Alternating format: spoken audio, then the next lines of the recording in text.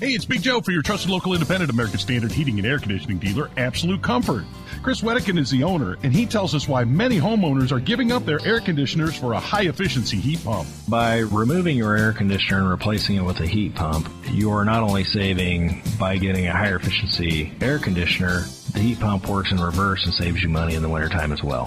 See if a heat pump is the right move for you by going to AbsoluteComfort.org. Absolute Comfort is your trusted local independent American Standard heating and air conditioning dealer.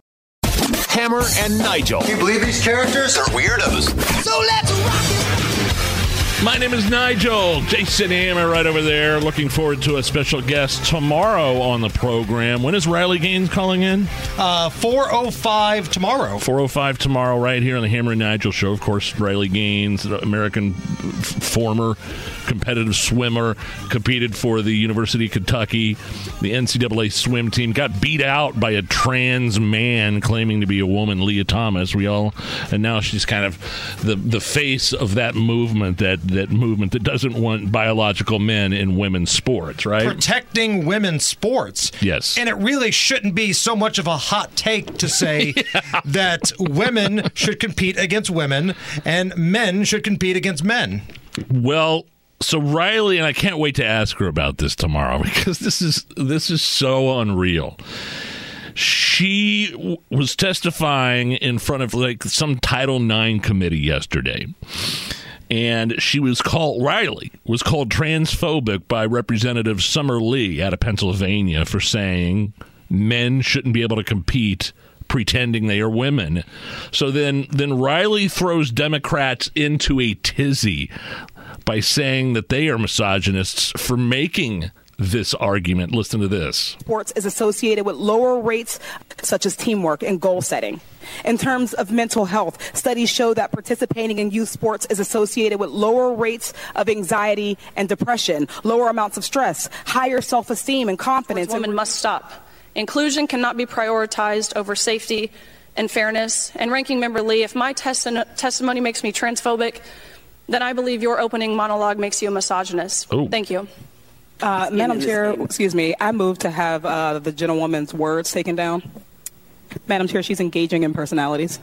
Can I just ask how it's fair to be called transphobic? There's a thing. I would say men disguising themselves as women are engaging in personalities. Order. Yeah. Hang on. Order. Let's get a ruling. The chair. Okay, I move to withdraw the point of order. Oh, you weasel. So Summer Lee of Pennsylvania, which, again, I don't know what Riley Gaines has done to the people of Pennsylvania because it's constantly being a pain in her backside from a dude acting like a woman and now this House rep. But you do all of that. You grandstand, and you ultimately have to eat your words. I'm gonna pull the point of order. Is that what she said? Yeah, and how poised was Riley there? Again, she's 23 years old. It isn't like this is something that she's been doing her whole life. She had a look of just, I wish you could have seen, I'm going to ask her about it tomorrow, just a look of bewilderment on her face. Like a look of, what are you talking about? You're a representative. You're a member of Congress. And you're calling me transphobic for saying that biological men shouldn't be able to compete in women's sports? And she was not afraid to go back out there at her. I love it. And good for her. And that's the one thing that I appreciate the hell out of with Riley Gaines. There are a lot of big media outlets and big name politicians trying to use their bully pulpit to scare her off. And she's fearless. Yeah, she's 23 years old and she's a badass. She's past the point of being intimidated. One more thing, another piece of ridiculousness to this Title IX hearing. This is National Women's Law Center President Fatima Goss Graves. She's the liberal witness at this Title IX hearing. So for every Riley Gaines, there's a Fatima Graves, right? Right. So she's saying, listen to how she puts this. She says basically that female athletes should, quote, learn to lose gracefully, to biological men.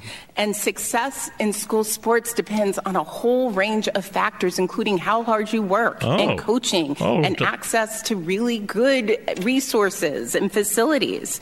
And trans students participate in sports for the same reason as their kids, because it is fun, because it creates belonging and community, because it teaches so much about persistence and leadership, and because it's easier to compete against a woman than it is a man, and discipline, unless they learn to lose gracefully, hopefully, and often they learn to win with dignity. So by saying trans people, they need to learn to lose gracefully. In other words, she's saying, so do the women. So do the women competing in this. You girls need to learn to lose gracefully when competing against biological men.